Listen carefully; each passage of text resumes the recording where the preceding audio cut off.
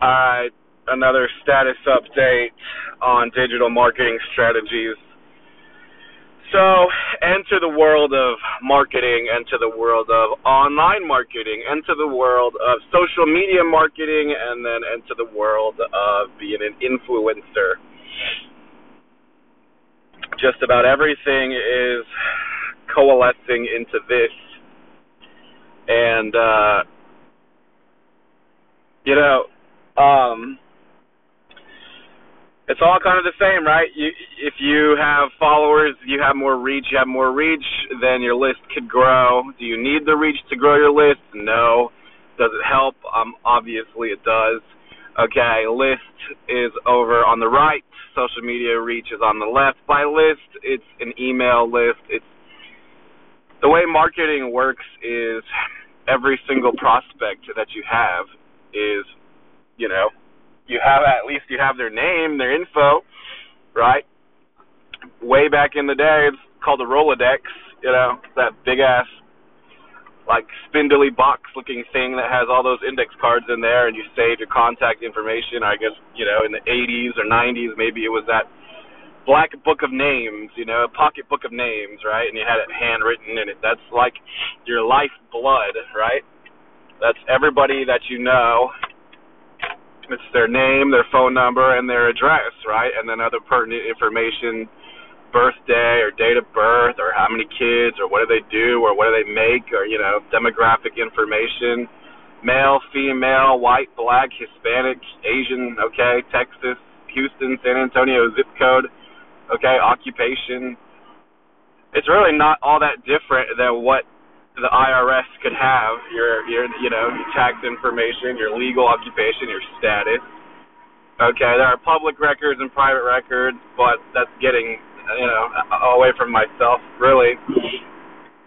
Okay, so you got all that now in some kind of digital list, usually on some kind of spreadsheet or online information. Okay, the modern day list is now some kind of email list, and how many people in the world have a valid email address and are capable of spending, $10 to $100, right? Out of 8 billion people in the world, take away, people who don't have internet or access to, a credit card or a debit card, how many people are left? This is your absolute pool of customers, right? Okay, you got a $100 product, you got a $1,000 product, you got a $10,000 product, you got a $100,000 product. You could even have $1 million product. I mean, it never really ends. You have a merchant account, and you have, a bank. You could charge any amount, on the merchant account. Anyone could process a payment to go through, and then that payment would hit your bank account, right? But it's just very weird thinking of an income or a job or a work. Weird for a lot of people. Becoming less weird.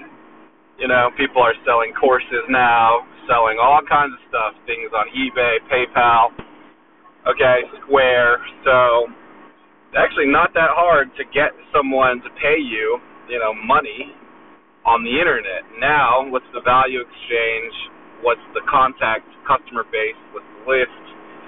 Is it even going to go into your inbox? Is it going to go into a spam folder? Just because you have 100,000 email addresses does not mean it's going to hit their doesn't even mean they're going to see it, let alone go to their inbox. Right? Do they even know who you are? Will they open it? Will they read it? Okay, so with the invent of the very broad, generalized description of what online marketing and marketing is, okay, you had the snail mail, you had the Pony Express, then you had billboards, and then you had the local newspaper, then you had the magazines, like the big ones, like New York Times and Wall Street Journal and, Business Week, and then from there, you pay for ads, you see the ads, you see the billboards, you see a commercial on TV, you hear a commercial on the radio. What's going to cause you to take action that you normally wouldn't have taken action just having an organic desire to, purchase or acquire something? All this is like super common sense, but it's kind of necessary to hash it over when you're talking about online marketing, because this is how the marketer thinks. So, if you got a billboard, how many people drive past it every day? That's, impressions, and then what's the conversion? How many people are actually going to look at it and call the number or go to the website? Less than 1%, who knows? What's the CTA? So anyways, as I'm growing my reach online, there are certain tools I can use. The old school way is like going door to door, just adding people on various, social media platforms, or cold calling or cold emailing, although cold emailing probably doesn't really work these days. We have spam folder. But, how do I position myself to sell my product to someone who's interested in my product and convert and get them to buy? Now, it seems so easy, right? All I have to do is just set up this offer on a web page with the merchant account, and then processes the payment, and then boom, hits my bank account, right? Now, all of the time of every marketer online, period, since the dawn of the internet, is what the hell is that product going to be? And how do I mesmerize and attract the customer, give them something that they actually want, and then they have enough trust and certainty to buy from me on my website? So, this is the trillion-dollar question. So I'm getting into funnels. Russell Brunson did an incredible job coining the word funnel.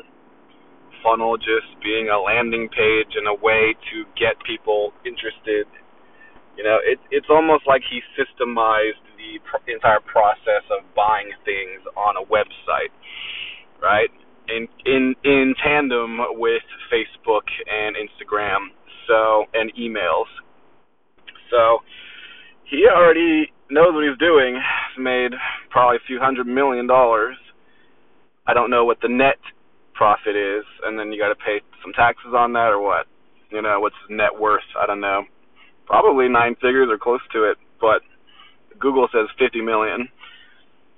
But this is the, ultimate question. Now it's like, what am I the most passionate about? This is really just me putting out my thoughts out there. So originally the goal was to do multi-level marketing, and it still is the goal, although I'm not sure if this is going to be the primary focus. MLM, super low buy-in. You only need to spend about $100 a month, and then the goal is to get as much training and information and strategies as you can possibly get from your sponsor and your team and the company. So if you're smart, like I am, you go towards the highest-ranked person in the company who is the most widely available, who will give you the most amount of time, and you try to sign up with them, see if you can get some hands-on mentoring. How much is 10 minutes of time worth from someone who makes $10 million a year? I mean, it's worth a lot. If they're making $2 or $3 million, they're making about $1,000 an hour. If they're making $10 million a year, you have to understand these people are making like $3,000 to $4,000 an hour. So 10 minutes of their time, that's still like, $800 to you. So to get 10 minutes of time from someone making $10 million a year, I mean, dude, that's almost like them giving you a check for $1,000. In a sense, all right? Now, can you just pick up on the vibration that they give you, or did they give you some kind of gold mine advice or strategy that you're going to implement in those 10 minutes, So not necessarily. A billionaire ordering a steak, talking to the waiter for 10 minutes is not necessarily going to increase that waiter's net worth by, $50,000, but in a nutshell, that is kind of what the time is worth. I just pulled up to Walmart. I got to go buy some shit. I take Mondays off. So today is just a refocus and re-strategize kind of thing. There's only 4 things I can really be doing in my time. It's like I can either read books, which is, motivation or insight, or downloading, the person who wrote the book, or getting more info. Or I can, learn more about marketing and automation. It's like there are millions of hours of content of things that you could be watching or doing. So you have to be very, very precise and pick the right thing to do. If you got 6 hours on your day off on the weekend or whatever, to literally learn strategies or digest content, then you better make it count, right? So I got this book called High Performance Habits by this guy named Brendon Burchard. So far, it's honestly kind of boring. Finished the first few chapters. It's really honestly like common sense, but he seems like he has a really good energy about him. So, there could be value in just, tuning into that energy, but supposedly he's coached Oprah and stuff. He's the highest paid high performance coach. So we'll see. We'll see what it's all about.